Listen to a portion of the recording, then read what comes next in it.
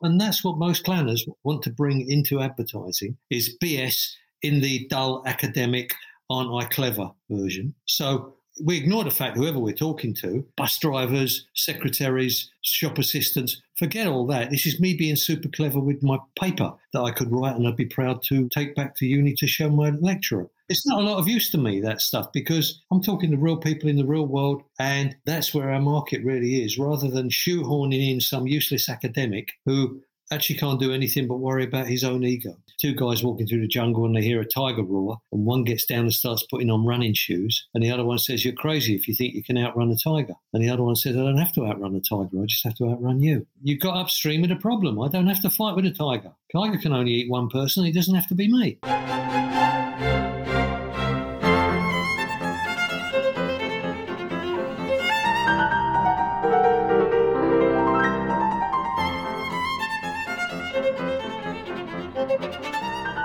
Welcome to another episode of A Load of BS. My name is Daniel Ross. Today we're revisiting what creativity is, how to express it and find it with a legend of the advertising industry, Dave Trott. Just as John Cleese wrote brilliant sitcom and sketches, Dave created brilliant advertising over a career in which he founded 5 agencies, included Gold Greenlee's Trott, Baines Fair Sharkey Trott and Chick Smith Trott. What I think you're going to love about this conversation is Dave's to-the-point, sharp-witted, no BS worldview. David Ogilvy's greatest creation is David Ogilvy, he says, while his real heroes are Bill Bernbach, John Webster and Edward de Bono.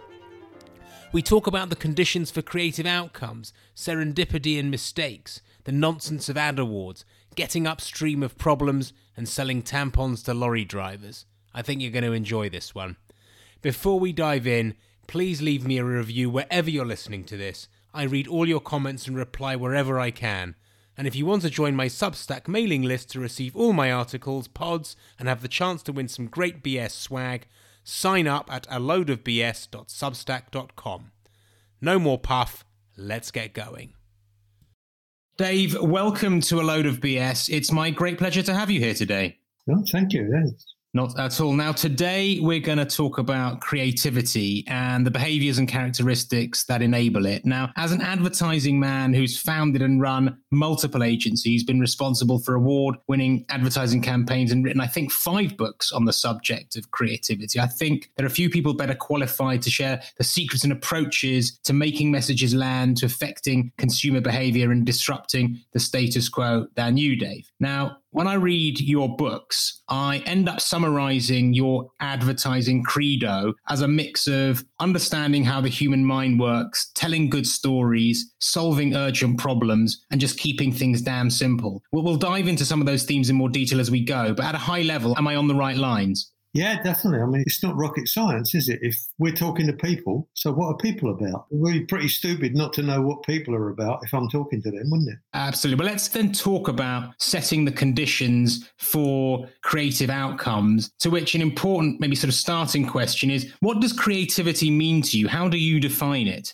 Do you know Edward de Bono? I do indeed. Okay, so you're not going to get any better than Edward de Bono. When people use the word creativity, they're normally talking about style. They're confused. So they think creativity is what you find in art galleries or wacky movies. So like, award-winning foreign movies. I mean, that's style. That's, very nice style. But there is some creativity in art galleries, but 90% of it isn't. It's just the same old thinking. And there's a lot of talent, of course, in art galleries and in movies. But for me, the fresh, the unusual, coming at a problem the way nobody else would have thought of coming at that problem. And that could be business, it could be art, it could be design. For me, obviously, it's going to be more about design or communication, but it could be military, it could be sport. Certainly, you'll see it in football, but I'm assuming you'll find it in other sports as well. Creativity, it's not to do with a particular area of discipline. It's what you do in that area that nobody's ever seen, nobody's ever thought of. And immediately everybody sees it. They all say, oh, why didn't we think of that? It's so obvious, everybody else goes straight over it. Yeah, after the event. But let me just pick you up on the art comment, because you had said, I think it was in Creative Blindness, that, real creativity doesn't live in specialist museums for dead art. What's dead art versus live art? Are you referring to the status of the artist? What do you mean by that? Well, yeah, for me, dead art is where you have to know something about it in order to go and look at it. So you'll take ordinary people and they'll go and look at Jackson Pollock or Mark Rothko. They won't know what they're looking at. What is it? It's a load of splashes on the wall. So dead art, because it has no application to ordinary people and ordinary people's lives. Consequently, you'll get a page of waffle next to it explaining in very long, credible, difficult words what you're supposed to be thinking. So you're very impressed already that, this must be clever stuff. When I was about 18, I was in my first year at art school. I was actually doing a foundation at East Ham Tech. And I'd been up all one night doing a painting and I had it on the wall. And I just finished it and I was cleaning the brushes. And Dad came in from work and Mum got up to make his breakfast. And I had it there and I said to them, what do you think of it? And they both looked at it and they didn't know what to say. And eventually Mum said, well, you know us, David, we don't know anything about art. And then they carried on with their day. And I thought, well, run this by me then. I'm about to spend 4 years studying something that unless you've also studied it, you won't know what I'm doing. I don't get it. It's not like I could understand that if I was going to be a rocket scientist or a surgeon or something, fair enough. But art, why do I need to be doing something that nobody on the planet, unless you've studied it, knows what I'm doing? That's what I mean by dead art. Well, I think there is definitely an issue of accessibility in art and in some museums, and I think we should work harder to make them more accessible. That's maybe a slightly different issue around. No, I disagree with that because I don't think it's our job to understand them. I think it's their job to understand us. And if you want to do dead art, good luck to you. It's not what I want to do. I talked to Mike Greenies once, my partner in GGT, I think it was. Mike had been to Warwick where he'd done pure math. And I said, well, I could never do that because I can't do numbers. And Mike said, well, pure math isn't about numbers. That's applied math. Pure math is about logic and discovery and finding things which people who do applied math then find are useful and then make it practical. And I thought, okay, I get it. That's how it is with creativity then. So art gallery at its best is pure art. You don't know what you're going to do with it. It's just there. And someone like an applied artist will come along and find if there's any use for that, if we can do anything with that has some application to the real world and normal people. So in that sense, maybe we can separate the museum environment or indeed where people observe it. You're not necessarily saying that, Michelangelo, Leonardo, Picasso and Dali were not creative human beings. Well, wait a minute, Hoffmo, you're talking about different things. Picasso was fantastically creative. I'm not saying artists aren't creative. I said 10% of it is creative. Picasso is one of my heroes, yeah. But there are lots of people in there who, I went to art school, I can tell hype. We all learned a lot of waffle, how to take an orange peel and write a page about it so it sounds like a work of art. We do that with the ashtray. It used to be a joke in the canteen. We'd sit in there and talk about the ashtray as the plasticity and its metaphorical effect and its surrealist effect and what the ash represents and the tray represents. Blah, blah, blah. We just do that for a bit of fun. We know we can do that because we've been to art school. We can see when it's being done and we can see that art galleries are full of that stuff. But people that don't know will let themselves get bamboozled just by a lot of long words they don't understand. And that is a bête noire of mine. I hate it when people think they're going to pull one over my eyes by using a lot of long words instead of, if you mean it and if it's real and if you've actually got something to say it in monosyllables. Say it in words that everybody can understand. Otherwise, you're just covering it up and trying to pretend it's something that it isn't by disguising it with long words. And that's most of what's in art galleries. So picking up on something that you say frequently, which is about the types of people then who work in advertising, you sort of tended towards saying that advertising is sort of filled with people who are rather sort of too clever and overconfident for their own good.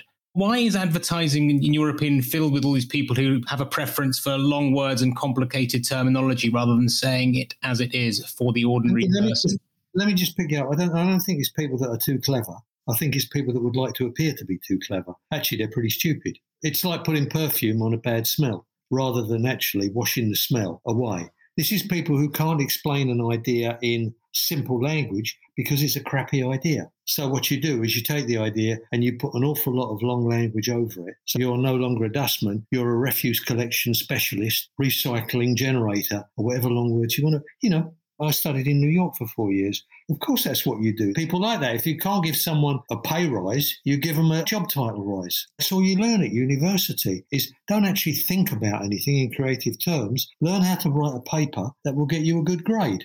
And how you write a paper that will get you a good grade is to use a lot of long words. So when they come out, they think that's what they've got to do. So when we get a brief, the first thing we have to do with a brief is put it back into English. And that's when you discover it's actually a pretty crappy brief and the thinking is pretty poor. But it's disguised so the client will be impressed with a lot of polysyllables, like a posh accent, just like Boris Johnson, incredibly stupid people who, because they've learned ancient Greek and ancient Latin, think they're intelligent, or a dressed up version of a stupid person. Being able to see through that is the 10% of the world that's actually intelligent, the 90% that's impressed by thinking there's something going on. You'll use long language to pretend there's something going on that ordinary people can't understand. Let's break it down into language ordinary people can understand, and then we'll actually see if there's anything going on here, shall we? And 90% of the time there isn't. Is there something about your industry that attracts this character type, or do you think it's a generic issue across our society?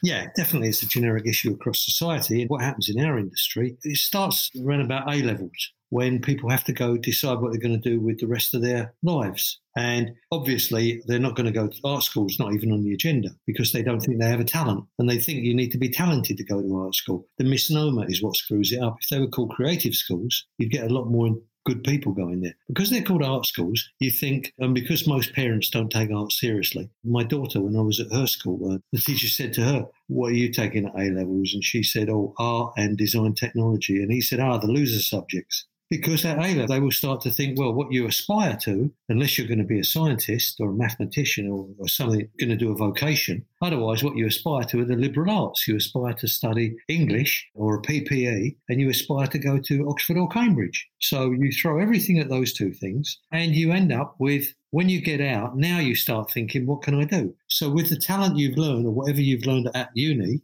how to write essays to get you through these subjects, and you go into advertising. Now, you can't go in as a creative because you haven't learned any creativity. You haven't learned any ability to art direct or to think or to write. So all you can be is you can be an account man or a planner. An account man or a planner, you start writing briefs the way you used to write them at university. We had a young guy who was doing work placement at our agency, waiting for his A-level results before he went to uni. So about 19. And I said to him, "What are you going to study at uni?" And he said, "Geography." And I said, "You want to be a cartographer?" And he said, "No." I said, "Well, what are you studying geography for?" He said, "I can't stand geography." I said, "Why are you studying geography?" He said, "Well, I'm going to get my best A-level result in geography, so that will help me get into a better university." So you're not thinking about what you want to do with your life.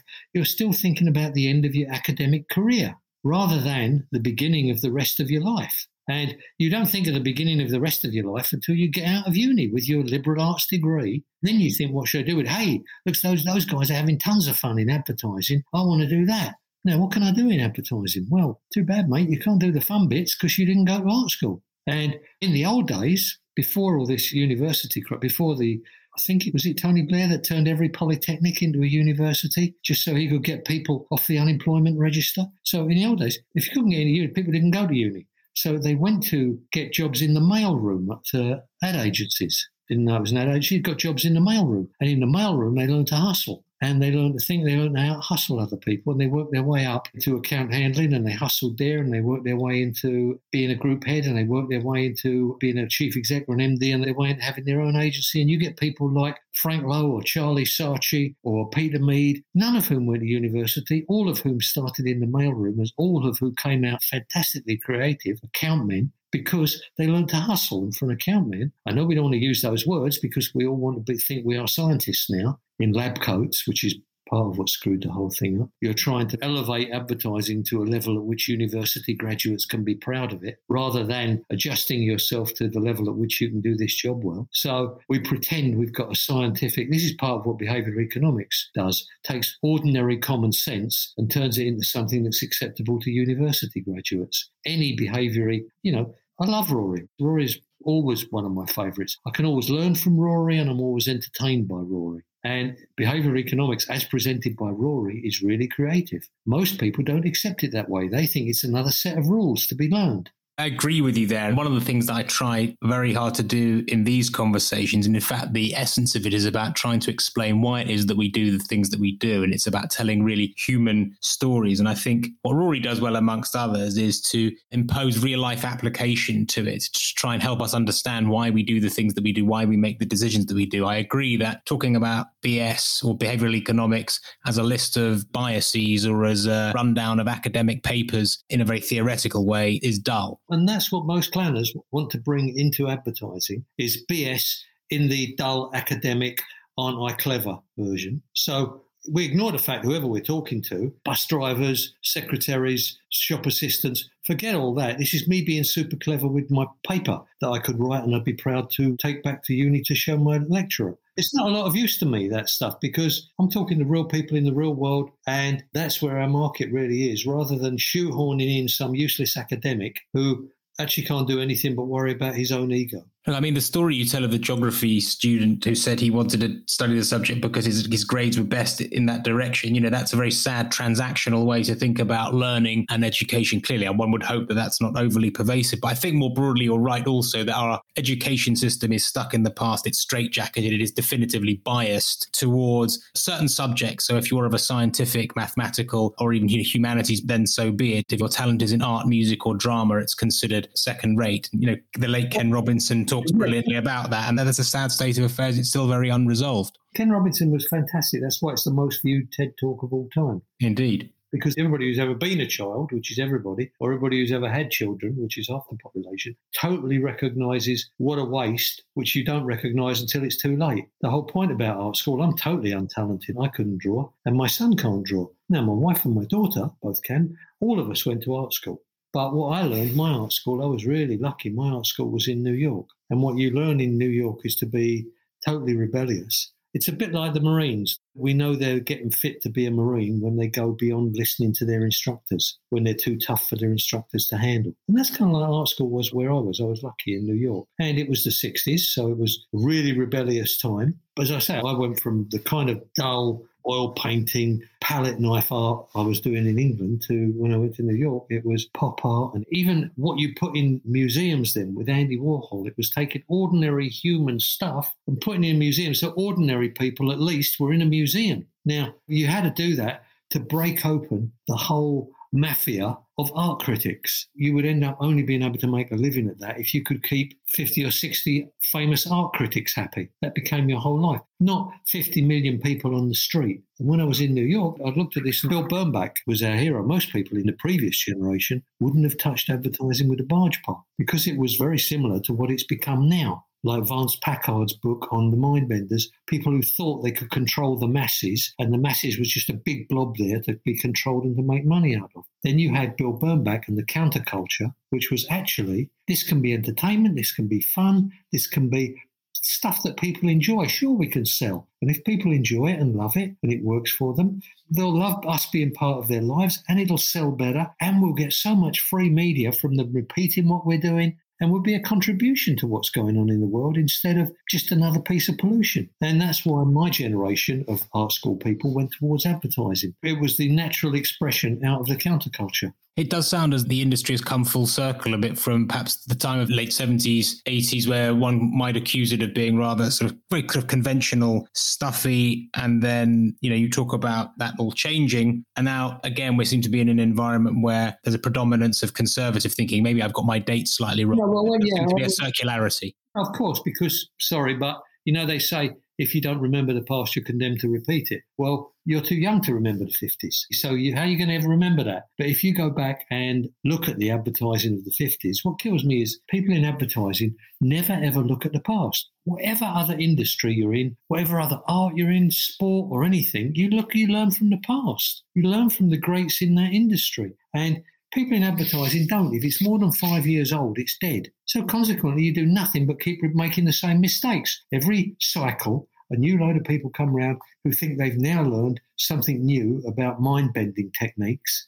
When I came into it, it was the late 60s, but I already remember from when I was young what advertising was like before I came into it. This was the 50s, and it was dull and boring and hitting you over the head with a sledgehammer, constantly the same old repetition of just like it is now. I watch TV now, and I must see the same ad. It's got to be 20 times a night, and there'll be 5 ads that I'll see each ad. What do you think? You think the more you hit me around the head with that, I'm eventually going to give in and buy it out of just surrendering? Is that the level we've reached? Well, trust me, I've done media plans in years gone by, and you realise after the event that all you've really done is sat in front of a spreadsheet putting crosses in boxes, and you're not really close to the action. What actually is... You talk about media, there used to be, going back 20 years or more, great creative media planners and great creative media buyers. Mike Yershin, Mike Gold, Does anybody ever study those? Does anybody in media ever study those guys? They would do things that would take your breath away. Do you know why we have live football on TV now? That's Mike Yershon. He's a media buyer. And football was dead in the mid-'80s. It was dead. Nobody would go along to these dead, old, rusty, boring grounds with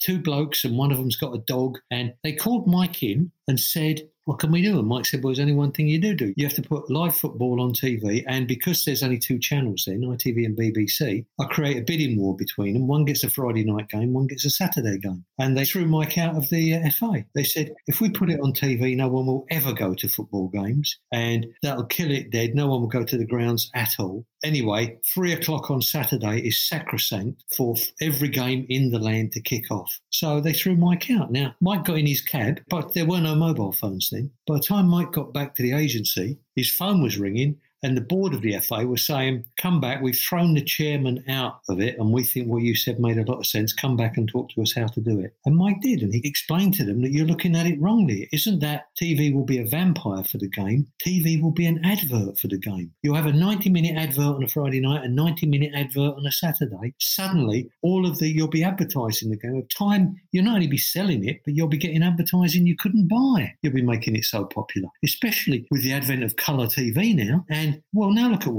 the difference between what football was before Mike got them to put it on TV, when it had to be 3:00 on a Saturday afternoon, and the only thing you were allowed to see was highlights on Match of the Day. Now they're paying over £1 billion a year. It's a pitching war between Sky and BT now to get the rights, because Mike's got a vision beyond the spreadsheet. And you'll find Mike was the one also who invented 48-sheet posters, because all then we had was 16-sheet posters. And Mike had to sell the Ford Capri. And he said, well, that shape's wrong. I'm going to buy 3 16s and put them together. And eventually he set up a unit to go around the country buying 16 sheets of maple, and that became Portland. And Mike Gold was exactly the same thing. These guys think creatively. Now, after you see this, you say, well, of course. But at the time, it just wasn't a possibility. Well, it's always easy after the event, isn't it? But I want to just carry on talking a little about sort of these irreverent sort of alternative approaches. I think it's clear that a lot of the greatest ideas and discoveries come also through serendipity and error, whether that's penicillin or the Meerkats campaign. But I imagine that most business executives find it really hard to write randomness into their plans. And if that's the case, how do we get around that? How do we allow more freedom, a little more risk-taking, a little more chance into the way we think about planning advertising? So, what works for me? Don't forget, I don't plan advertising. I'm a creative. Creating advertising. I used the wrong word. I'm a businessman and I'm not in marketing. I'm in advertising and I'm a creative. The stupid people think advertising is a subset of marketing. Just so you know the numbers, and I know you probably read this, £20 billion is spent in the UK every year on advertising. Of that, 4% is remembered positively, 7% is remembered negatively, 89% isn't noticed or remembered. So that's 15 billion quid wasted every year by people who think advertising is a subset of marketing. So, by the way, if those statistics are publicly available, why on earth are people continuing to piss money up the wall? Well, why does the government piss money up the wall? Why does the military piss money? Why does anybody? 90% of the planet is stupid. I only want to work in the 10% that isn't. That's how I've tried to spend my life, making sure I'm only in the 10%. The first realisation is that 90% is stupid. 10%, don't forget, is still 900 million people. If there's 9 billion people on the planet, 10% is 900 million people. I couldn't meet a tiny fraction of that in my lifetime. Why would I spend a second with the other 90%? Just let me do it. Let me spend the money, give me my wages and let me go home. That's all they want. That's their life. Okay, good. Good luck to you. I don't want to be part of that. And you don't have to be part of mine. Mine is I want what I do to be great and exciting and to count. And that's why I went to art school. And if you don't want to do that, good luck to you. But let's don't confuse the two things. Let's don't you work with me. Did you used to pitch to your clients like that? I didn't usually pitch to clients. They came to you. I'm not very client-friendly. No, it's not that. 90% of the clients are stupid, of course. And they don't want to listen to this. So what you do is you have an account man. You have a Frank Lowe or a Mike Greenies or a Peter Mead. You have a really, really good account man, Tim Bell, who will, like Charlie Saatchi had Tim Bell. You have a guy, you have Rolls and Royce. Royce was the brilliant engineer. Rolls was a salesman. So I'm the brilliant engineer, but that's not very client-friendly. You need a salesman who is client-friendly. Clients need to be talked to and cosseted and understood and build a relationship. You're not going to do all that with me. What I'm going to do is give you the right answer and argue for it, and that's not what clients like. Let's go back to my question then, but I'm going to put it in a slightly different way. Whether one's in an advertising context or not, what are then some of the rules of thumb to producing consistently creative thinking then? How do you go about it? I'll go back to your previous question about serendipity. We'll come back to the other one, but I think it's important because the best bloke we've ever had in advertising was a guy called John Webster. And he said to me, your problem is the idea is as good as it's ever going to get at script stage. You never leave room for mistakes. He said you can get really happy mistakes come along the way that will show you something you never even thought of. And John was great at that. So what I'm thinking is what you say, how do you build in mistakes? So I've got to look at what I'm really good at. I'm a really good creative director. I'm not necessarily a great creative. It's a bit like Ferguson. He's a great manager. He's not a great footballer. So what we've got to do is looking at what I am and how I work best. So what I then need is a lot of good youngsters, like Ferguson had 5 great youngsters given to him. I need some good youngsters working under me. And I'll put that together. I'll make sure they're going the right way, doing the right things in the right place. And their natural exuberance will take them through to make things happen that I hadn't seen. Bob Paisley, when he was manager at Liverpool, someone asked him, what kind of youngster are you looking for to train at Liverpool? And he said, the youngster we want is the guy who will try to nutmeg Kevin Keegan on the training pitch, but stand aside for him in the corridor.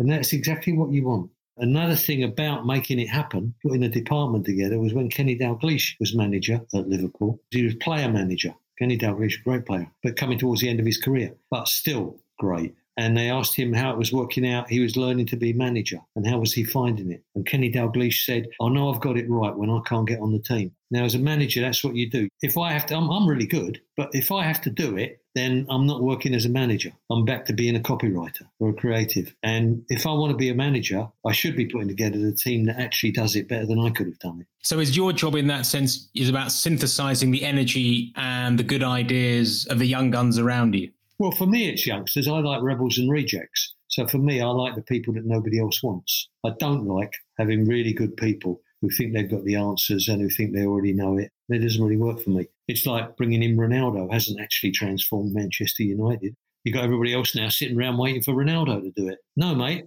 Let's get 5 youngsters like Ferguson did. You get 5 youngsters who've never played outside the youth team and put them on the park and they'll be playing out their skin. Just for the chance and the love of being there. And you look for people like that. Much more important to me than the talent is the attitude. You can learn talent, you can't learn attitude. I think it goes back a bit. We were talking about, education before, and something that you said is that in inverted commas, you don't learn that at Eton, which sort of says to me that you have a belief that whether it's elite public schools or whether it's school in general or university, to some degree sort of full of sort of stifling bores or having the life sucked out of them, and that these sort of environments are just crushing creative spirit, sucking the life out of kids and giving them wings. I don't necessarily say that because I don't know that all kids are creative. What works for me is the people that nobody else wants, because then by the time they get to me, they're desperate. And I'm a lifeline. I'm your last chance to actually now. What that means is forget going to the pub, forget looking for a girlfriend, forget going to the football match. I'm your lifeline. You've got one priority here, which is work. And to get yourself to do great work that will get you famous in a hurry. If you want to make that your priority, I'm here for you. If not, well, there's a load of other agencies you can go to. So tell me how you do that then. So you've got your gang of rebels and rejects. How do you then translate that into winning work? Well, that's my job, isn't it? It's like saying to Ferguson, how do you translate it into a winning team? What I used to do was give everybody every job, which is not what everybody likes. If I've got enough young people, see, because they don't cost as much, I can afford a lot of them. So instead of having one heavyweight at an enormous sum, I can afford 4 youngsters for that price. So I can give them all the job. And they're all competing with each other, and we can see which one does the best work. I've got now 4 chances of picking the best one. And if none of them can do it, then I'll do it. And eventually, what you find, what I've always found, everybody who's worked for me has either ended up being a creative director and starting their own agency, because they say it's very difficult after they've worked for me to go out and work for people who are not as good as them and people who don't think as hard as them. It's a bit like after you played for Brian Clough. It's very hard to go and play for someone who doesn't think that hard and who isn't at that level. So what you do is you find people who are desperate. So when I give them a brief, it's like a present. They've been waiting so long without work and they're so desperate to get on. I say, I've got a brief here. It's like you're giving them a present. This is another chance for them to do something that will be great and they'll love it and they can get out. Now people give you money, put money behind your ideas, and it runs on poster sites or in newspapers or online or on TV. This is a privilege. This isn't like working in a bank. This is fun paid for. So back to the question of serendipity and error, maybe then it's a cultural thing, which is that you're setting the context, the environment, you're creating there's a bit of edge, there's a bit of fear, but within that, there is a license to make mistakes. There's a license to try things, to do things differently. Now, the different is the key word. The first thing you recognise is I'm not a spokesperson for advertising. And like any more than Ferguson saw himself as a spokesperson for football. Or I'm one agency, I'm one person in one agency, and we do things one way. If you want to work here, that's okay, but that's our way. What we're not doing is if you can't quite work here, we're going to find every way to make it possible for you, give you bean bags, give you yogurt each morning. Nope, you want to work here, you make it work, or there's someone else out there who's unemployed who does want to work here. This is like personal responsibility. The way I used to put it is like, figure me as a boxing trainer. You come to me and say you want to be world champion. Okay, I can tell you how to be world champion. First thing you've got to do is come and knock on my door at 5 a.m. every morning for road work. If you're doing that, knocking on my door at 5 a.m. for road work, this will work. If I've got to go and knock on your door at 5 a.m., this ain't going to work and we might as well forget it. So you've got to be more hungry for this. It's not about me making you work. This is about you making me give you the chance. It's an old Chinese proverb that says, the teacher can only open the door, the student must walk through it. Okay, I can open the door, I'll walk through it for you. This is down to you. And if you don't want to do it my way, you don't have to. There's 90% of the world that does it the other way. 10% of people don't want to do it the other way. They want to do it my way. Okay. It's a bit like, in media targeting. You may not be talking to everybody. I'm not trying to sell tampons to lorry drivers. I'm looking at who wants a tampon and I'll sell it to them. So I want to talk about turning problems on their head, because when it comes to finding creative, less obvious solutions, when you're problem solving, you talk about the concept of reversing the problem or addressing it from the other's point of view. You recommend getting upstream of the problem and changing it into an opportunity. Can you explain what that means in real terms? Okay, in behavioural economics, you call it choice architecture.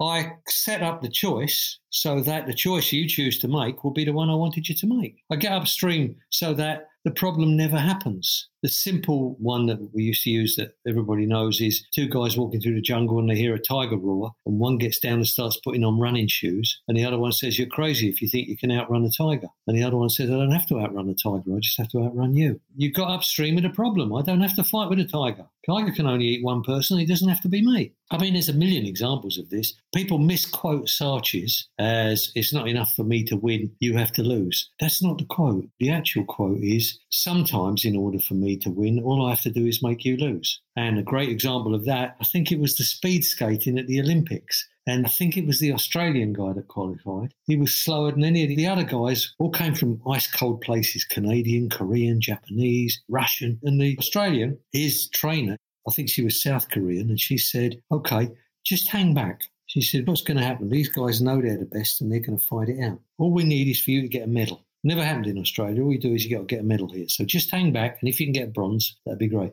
And what he did is he hung back, and the others were fighting so hard to get gold with their egos, they smashed into each other. All five of them fell over, and he skated past them and got the gold. That's kind of like, let's get upstream and think about this. Everybody's thinking one solution. There's another story about someone coming past them, all these children falling into the river, and they're trying to get the children out of the river so they don't drown, and someone else runs up the river and finds out why they're falling in. You stop the problem before it gets to be a problem. I mean, I'd go on forever with these stories. That is creativity. Let me take you in a parallel, slightly different direction, thinking about solving thorny problems, because one of the other real challenges of advertising is changing people's purchasing habits. That's notoriously tough. So I wonder how you think about designing communication to change and sustain new behaviors. How do you think about that?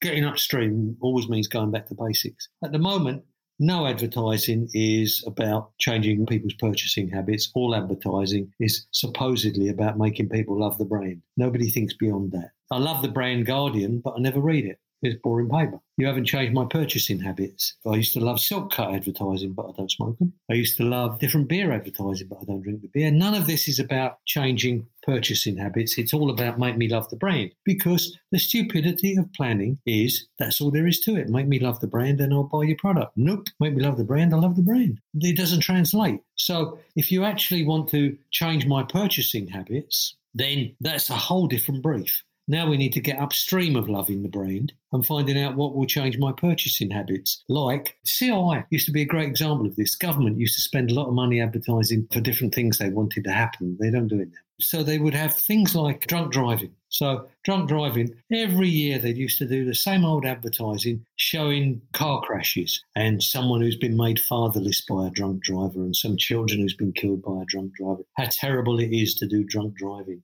And yeah, like I didn't know that, like that's a surprise. So, okay, you've sold me the brand, don't drink drive. What you haven't done is change my behaviour. Because by the time I've had a few drinks, I don't think I'm drunk. Nobody gets in a car thinking they're drunk. Everybody thinks they can drive. So let's look at that problem. Now, that's already got upstream. How do we solve the problem of someone who is drunk and thinks they can drive? And they realise you don't talk to the person who's drunk because they're beyond help. You talk to the person standing next to them. And they did a campaign, Friends Don't Let Friends Drive Drunk. Take their keys, call them a taxi, give them a bed for the night. Drive them home yourself if you want to, but friends don't let friends drive drunk. That's getting upstream and changing purchasing habits.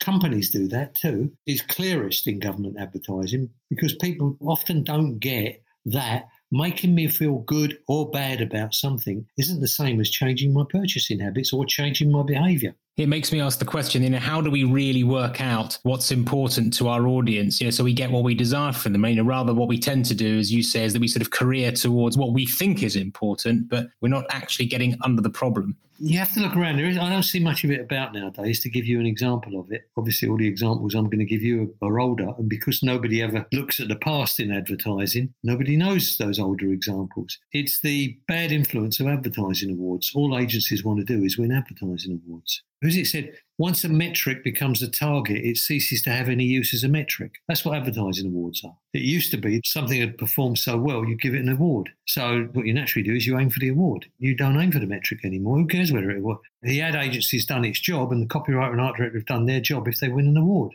because they'll go out and get more money. So that's their audience now, is award juries, not the punters anymore. So that's why awards are pernicious, rather than the clever creative thinking, which isn't just, I like that ad. That's not clever creative thinking. That's just a bit more style. That's art gallery thinking. The same old mafia of awards juries is the same as the mafia of art critics. Got nothing to do with the punters, the 50 million people on the street. Watch that guy, John Webster. He won more awards than anybody and he never even entered them. The agency used to enter them and John never collected them and the trucks used to drive up and drop them because that meant nothing to John. What meant something to John was whether the people on the bus whistled his song or school kids wrote in for his character and wanted it. Not just sales going up. That's okay. That's one metric. But was it part of the contribution to the general life of the nation and to people enjoying it? Because when you do that anyway, that's free media. All viral means is free media you haven't paid for. So I can take a 5 million spend and generate it into 25, 30 million. What would have been one of those would have been Meerkats. When Meerkats started, 20 years ago? The biggest in the insurance industry in there. What do you call it? Price comparison. Yeah. Go compare, and might have been Confused.com, might have been Money Supermarket. Those two were the biggest, and this little teeny one, Compare the Market, came in. And what they did is instead of looking at from the academic view, how do we get in here? We get in by trying to be like the rest. They got in by no, we have to be exactly the opposite of the word rest. How are we going to make this catch on in the media? How are we going to make our name compare the market, both of which are the same old words as everybody else? How about let's have fun with this way, compare to Meerkat. You don't even have to remember our name. If you remember Compare to Meerkat, that will catch on. And then we get free media. And now, guess who's far and away the biggest in that area? By the way, that campaign, and there's nothing wrong with this, I think there was some real serendipity and chance about how that was created. It was the sort of the last chance idea. But that's absolutely fine because if you give yourself the conditions for that and then allow that to happen. When you say the great thing about the last chance idea, the clients I always work best with are clients in trouble. Because if you're not in trouble, you don't really want to do anything unusual, changeable, creative. You just want to kick the can a little further down the road, maintain the status quo. George Washington used to talk about the clarity of desperation, and those are the people I work with. So clients aren't now saying, I like that or I don't like that. Clients are now saying, will this work? I think there is a truth that some mix of crisis and constraint allows real creativity to flourish. I want to talk about effectiveness and metrics and awards, but I want to talk about our obsession with digital advertising and data, because digital advertising, I think at least in its desperation to prove efficiency, has become massively over-obsessed with targeting, numbers of eyeballs, frequency metric, campaign planners or algorithms can't account for, it seems to me, is that actually most digital advertising doesn't work like Netflix or Amazon, where I might buy something and I'm happy to be recommended something very similar immediately after. In other words, if I search for and then buy a TV, a sofa, or a pair of trainers, surely that moment is past. I probably don't want to see more associated ads, right? I'm pinching Rory Sutherland's example there, but he talked about, I've just bought a bloody fridge. The last thing I want now is to be peppered with fridge adverts, but that's exactly how the algorithm bloody works. So the question is, maybe you see where I'm going here, why is online advertising still so bloody clunky in its targeting and outcomes despite its promise? It seems that we're sort of muddling efficiency with actual effectiveness, right? Well, from my end of it, in media terms, what we used to get that was really useful to me, one of the worst things that happened for me was taking the media department out of ad agencies, because a lot of the creativity used to happen between the creative department and the media department. And one of the things I would always want to know from the media department was, what's the OTS? We don't even know that nowadays. Opportunities to see, yes? If you did the OTS, how many times is our market going to see this ad? So if it was up to 7 times, I'd do 1 ad. If it was 20 times, I'd do 2 ads. If it was 30 times, 40 times, I'd do 3 ads. We'd have a campaign of 3 ads. Nowadays, I sit down at TV and I go, you got 1 ad, and I must have an OTS of a couple of 100. And it's stupid because nobody has ever discussed the OTS. Before you go in, how many times are we going to run this ad?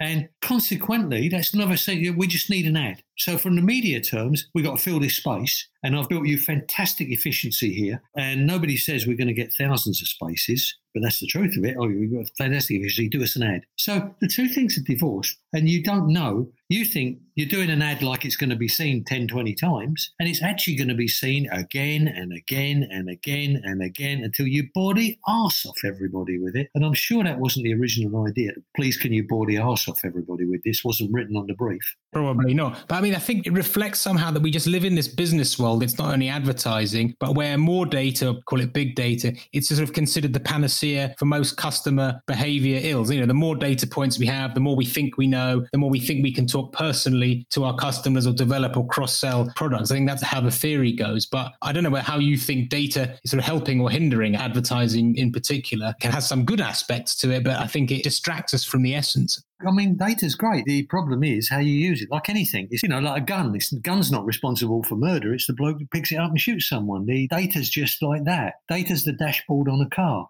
Data doesn't understand psychology, of course. It gives me information. What I do with that information is up to me. But people don't. People go straight from data. They treat it like a knee-jerk reaction. Unthinkingly, just using it. And it's the unthinking that's the problem. Thinking is difficult, so people don't want to do it. So they use data as a crutch, so they don't have to think. So until we get past that, until it'll take 5, 10 years, whatever it takes, for someone to get creative, for everybody to get so sick of it. What's happening now is just like the 50s. You think bashing someone over the head with it repeatedly again and again and again and again. It's not until you wake up and realise this is being counterproductive. People are hating your advertising there because all they're seeing is every time they open their door, you're shouting at them. Every time they turn on their computer, every time they turn on their TV, you're just shouting the same old thing at them and again, interrupting what they want to do in order that you can shout the same thing at them again and again, as if that's eventually going to work. And that was how it was in the 50s. Until we wake up a little bit, and like I say, it'll take another 5 years maybe, and everybody will realise gets sick to death of it. Someone begins, and there's a general sea change where everybody begins to realise everybody's getting sick of it, and 1 or 2 people act on it and make a lot of money by acting on it and doing the alternative to it. Then everybody will wise up a bit and the pendulum will swing the other way.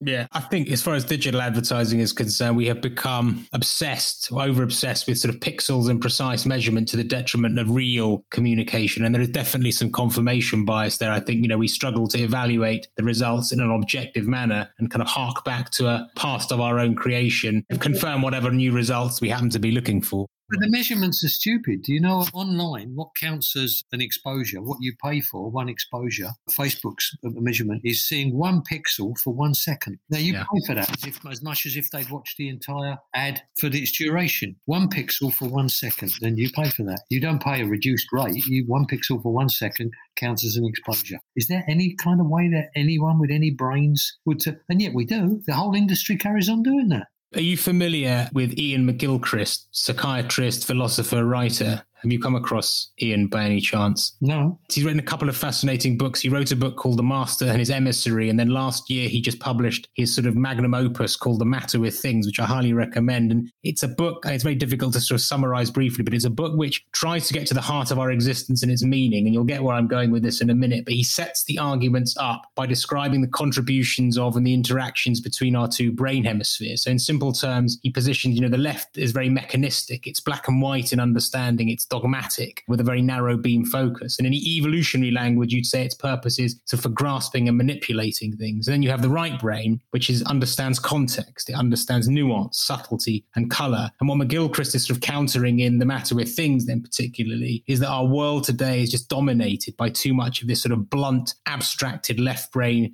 thinking, and that there are very few voices left which are reasonable and not consumed by a rage and hatred, or there are too many voices which take things out of context and which have an understanding in only a very reductionist, abstracted way. And for a successful survival of humankind, we need to understand our complexity. We need a different kind of reasoning. That's a reasoning, going back to where we were, that cannot emerge just from a computer. But nevertheless, we're in this age where everything is increasingly handed over to computerized systems, which encourage us then to think in very black and white, either or, abstract, decontextualized ways. It's this obsession with machine intelligence. I sort of wondered whether that line of thinking may well kind of resonate with you when you think back to what we just talked about in terms of digital and data and advertising. Well, the years and years back when I was in New York, the IBM was before Apple, Microsoft. IBM owned computers totally, and IBM had a really bad reputation. On 2001, the computer, it's called HAL 2000 because the letters HAL are the letters before IBM. That's why it's called HAL. I didn't know that. Yeah, because nobody knew Apple was coming or Microsoft. Everybody thought IBM would own the world. The way they now think the metaverse will own the world, they thought IBM would own the world. And Carl Alley had to advertise this horrifying vision of the future, this IBM that everybody was scared of. And they had this great line, I thought. This strap line for the whole thing was machines should work, people should think. And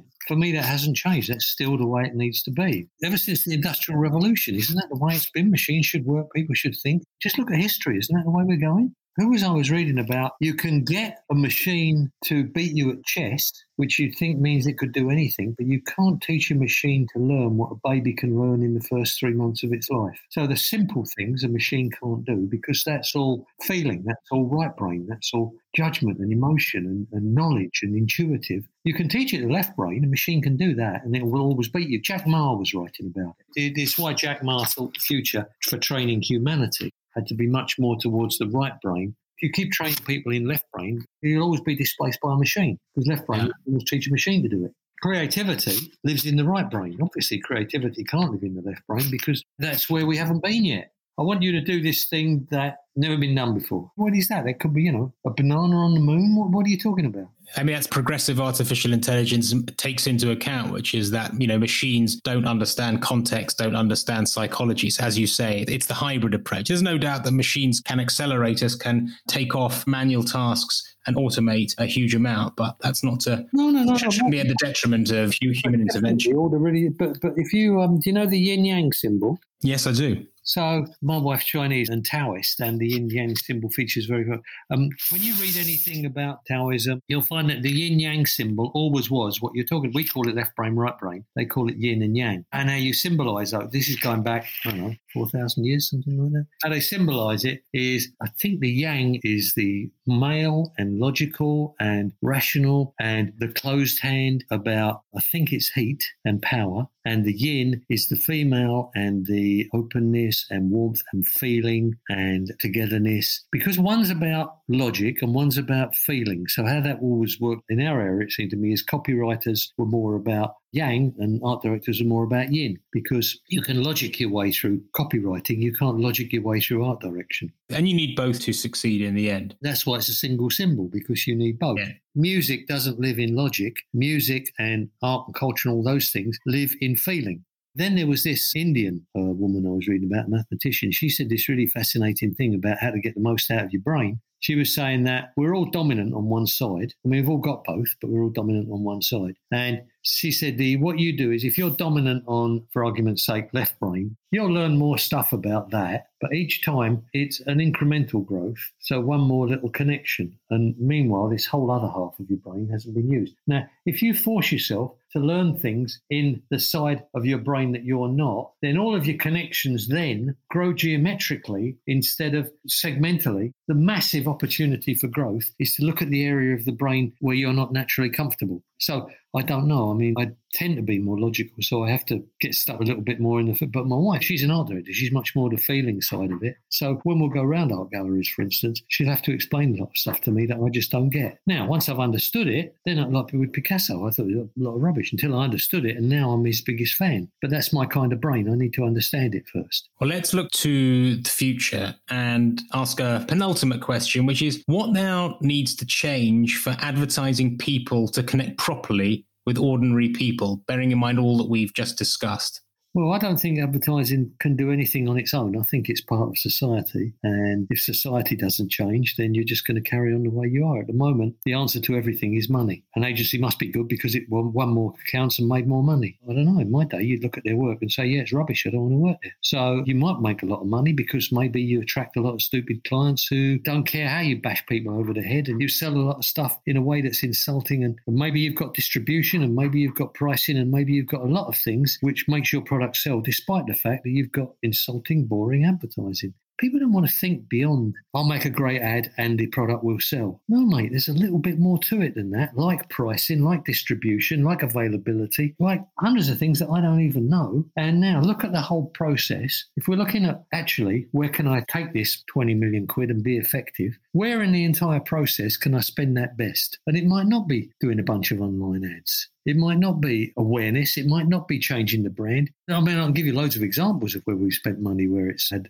more effect, and it hasn't been about running an ad. That kind of broader, creative, Edward de Bono type thinking to get people stuck out of the answer's traditional TV advertising. No, the answer's brand new online data advertising. Hey, man, maybe the answer isn't either of those things. Maybe let's start off with a question and then we'll find out where we go. Maybe the answer is one of those things, but it's a bit like Brexit or no Brexit, or vaccine or no vaccine, or Trump or Biden. It's like, there is a third issue. There's the Venn diagram. There's this side and this side, and everybody thinks you've got to be one of those. Well, no, there's a bit where they cross over, where the actual opportunity is in where you can be converted to either. You're not locked off. You're not a core user or a core non-user. You haven't made your mind up yet. Brexit or Remain, yeah, could be, I don't know, could go, at least 20% of the country could have gone either way. Trump or Biden, you can see it if they switch every election. Over here, you can see Boris or Labour. But people, not just in advertising, people in general, it certainly is in advertising, are so stupid that they think it's all got to be one or the other, and they can't think beyond that. The middle ground has fallen out of so much of our intelligent debate. I mean, we're a far more polarised society now. Whether we're talking about Brexit or Trump, they become extremely binary, aggressive arguments. It's impossible to have a dialectic. The exploration used to be what was interesting, the thesis, antithesis, synthesis. So I come out learning more than I went in. But now it's not that. It's now either I'm going to win or you're going to win. But even if you win, I'm still going to win because I'll deny that you won. I totally agree. I'm going to ask you a final question before we go to the quick fire. What are you optimistic about? Well, that it will change, because if you study anything, if you study music, if you study art, everything is a reaction. We don't face forward, we face backwards, and we always react to the last thing. Lao Tzu said, when the pendulum reaches an extreme, the trend will be reversed. So it feels to me like we're pretty much reaching an extreme now. So the generation after this will arrive and see this is pretty disgusting and want to do the opposite. So we'll get back to a creative generation. It won't be us. It won't be this generation, because this generation's still reacting against whatever it's reacting against. I don't know. Shall we do some quick fire? If you like. Okay. What is the kindest thing anyone's ever done for you? Good question. I guess when I was a junior, came back from New York, got a job at BNP, and I've worked there for 10 years. They should have fired me many, many times, and they didn't. They indulged me, and they decided that the work and my enthusiasm was worth more than the fact that what a massive pain in the arse I was. What were your fireable offences?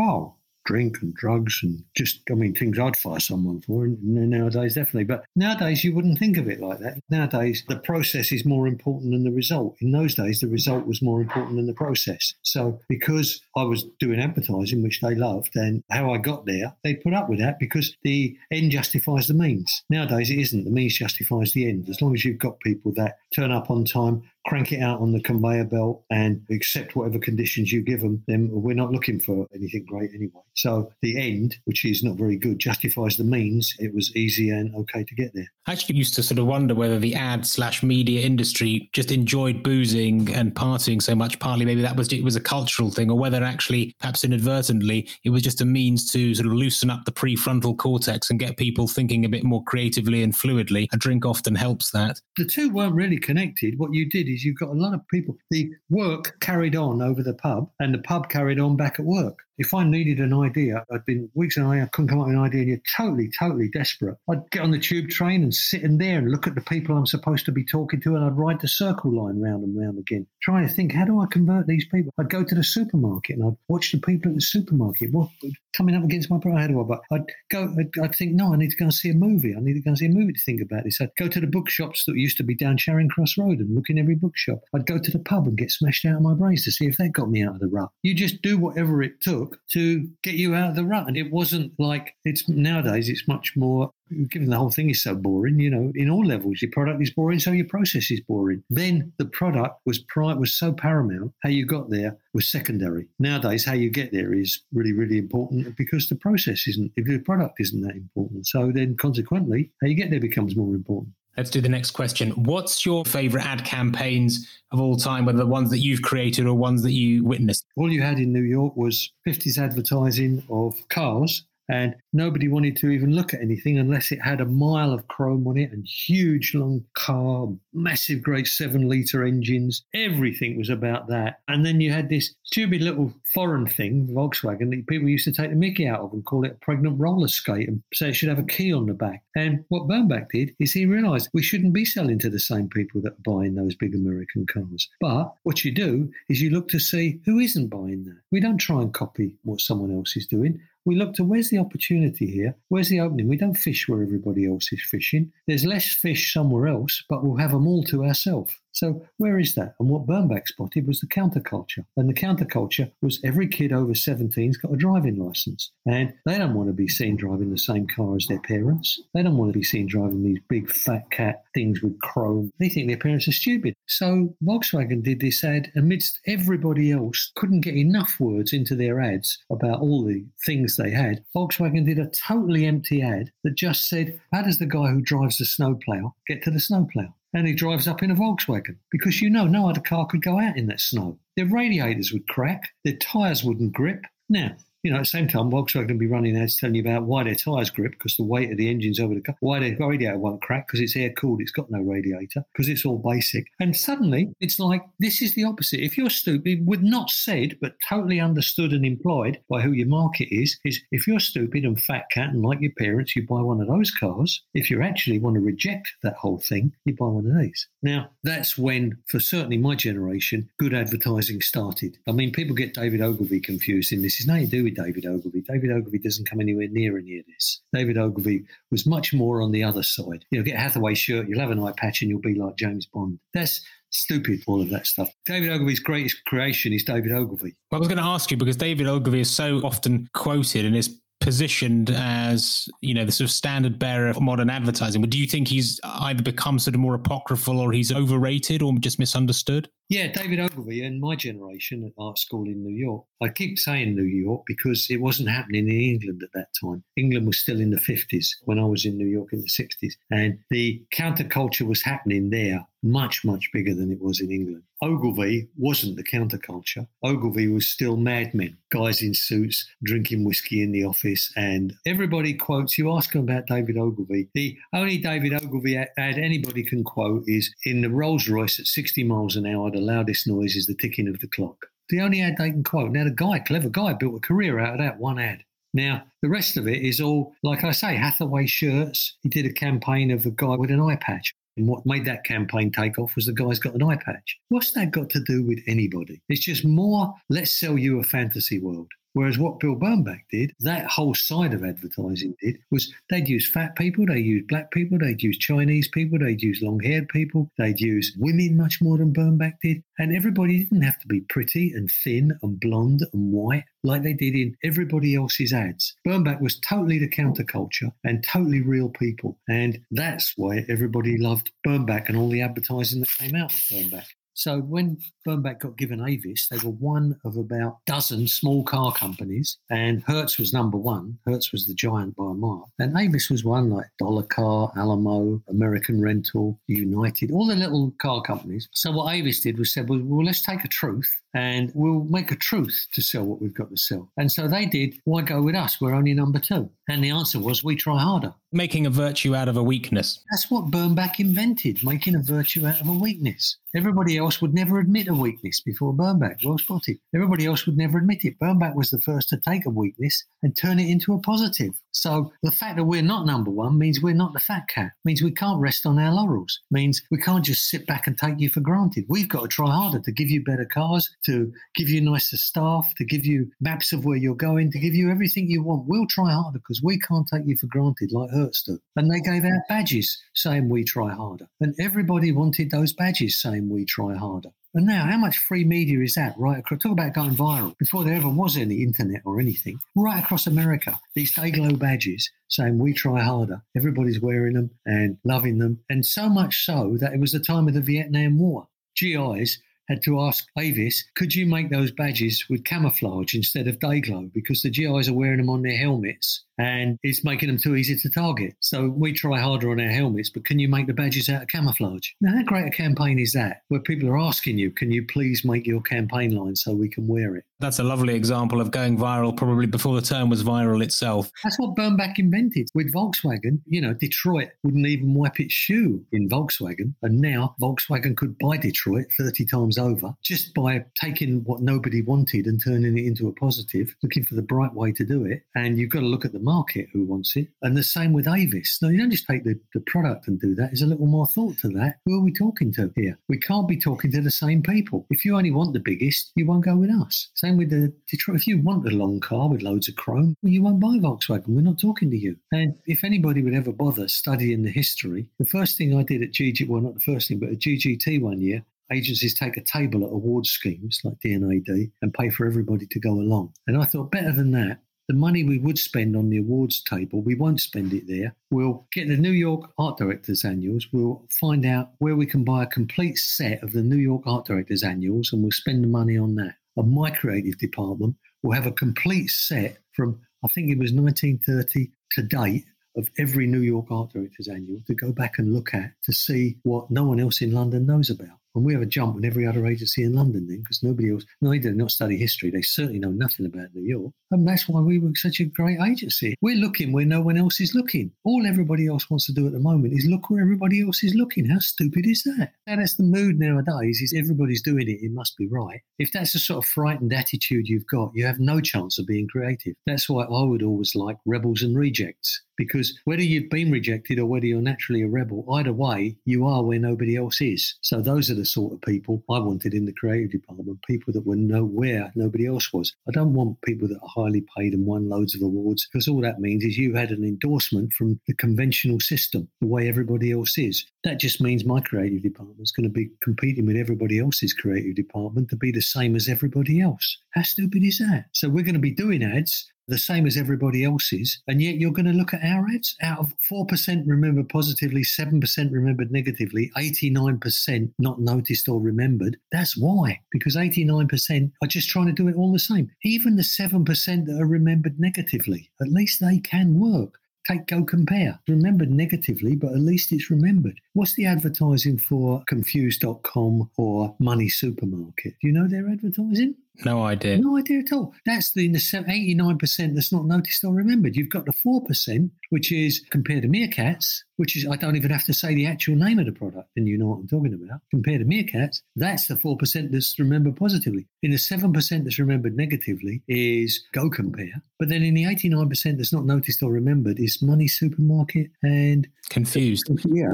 But your point about Go Compare is very apt. Any publicity is good, which is that the ads even became self-referential, recognizing they became so hated through their frequency. And the opera singer then sort of took off his garb and it sort of opened the kimono to the initial idea. Yeah, I don't say any publicity is good publicity. Again, that's lazy thinking. What I say is if you look at that product, it's an aggregator.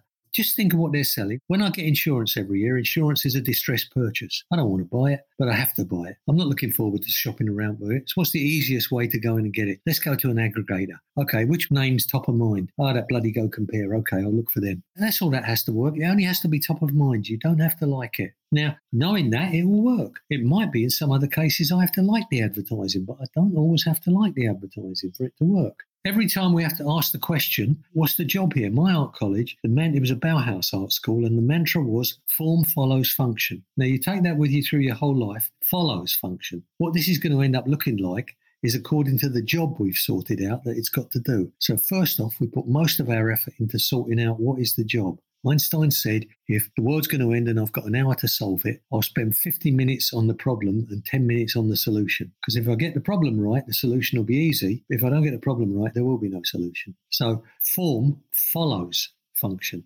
Most of our effort needs to be working out what's the function here. And the function for Go Compare is just getting your brain. That will work. I don't like it, but that's not the function of it. I was talking to the guy who does that, Peter Wood, the owner, and I said, aren't you embarrassed about, everybody hates the advertising? He said, yeah, now ask me what it's done for my business. The function he knows, his function, he didn't care, it irritates you to death. His function is not for you to like his brand and go and buy someone else's product. Brand is irrelevant for him. You want to talk about changing behaviour, have a look at how the behaviour works. Go back to the beginning, get upstream, go back to basics, and then you can get upstream and look at what the job is. And the job isn't to do stuff people like. We don't know what time of the year insurance is going to come due, so we've got to stay in your brain for when it does come due. So, maybe that's irritating. In the case of Compare to Meerkats, it's do something people love and they'll keep talking about it. And you get all that free media. That's the right way to do it. Now, the second best way to do it, if you can't do it as good as that, is Go Compare, which is at least we're getting their brain. Now, totally the wrong way to do it is Confused.com and Money Supermarket, both of which were massive before Compare the Market came along. With that, Dave, let me just thank you so much for spending this time with me. And as someone myself who worked many years ago in your industry, or approximately so, it's a real treat to finally learn something meaningful from a true master of the art, to be inspired actually also by your courage and sustained bravery to be a contrarian. And it's certainly a refreshing counterpoint to, let's say, the pigs, mugs and snake oil drunks that I spent much of my time with when I was in the industry about 20 years ago. But advertising and media aside, I think, the lessons that you share are really timeless and transferable. And so I sincerely hope that all of you listening to this feel as provoked and stimulated as I do now. So Dave, thank you very much. Thanks a lot. I think Dave may be the most quotable guest I've ever had on the show. If there's one message I take from this, it's have the courage to take a risk and be different from the crowd. Be in the 10%, not the 90%. Guys, on the next instalment of A Load of BS, I'm keeping it in Adland in conversation with Sir Martin Sorrell, founder and CEO of WPP, and now the fast-expanding S4 Capital. We'll be talking about his big influences, big deal-making, big data, and motivation for doing it all again. I hope you enjoyed today's chat with Dave Trott. If you did, leave a review, let me know what you think. I love to hear from all of you. Till next time.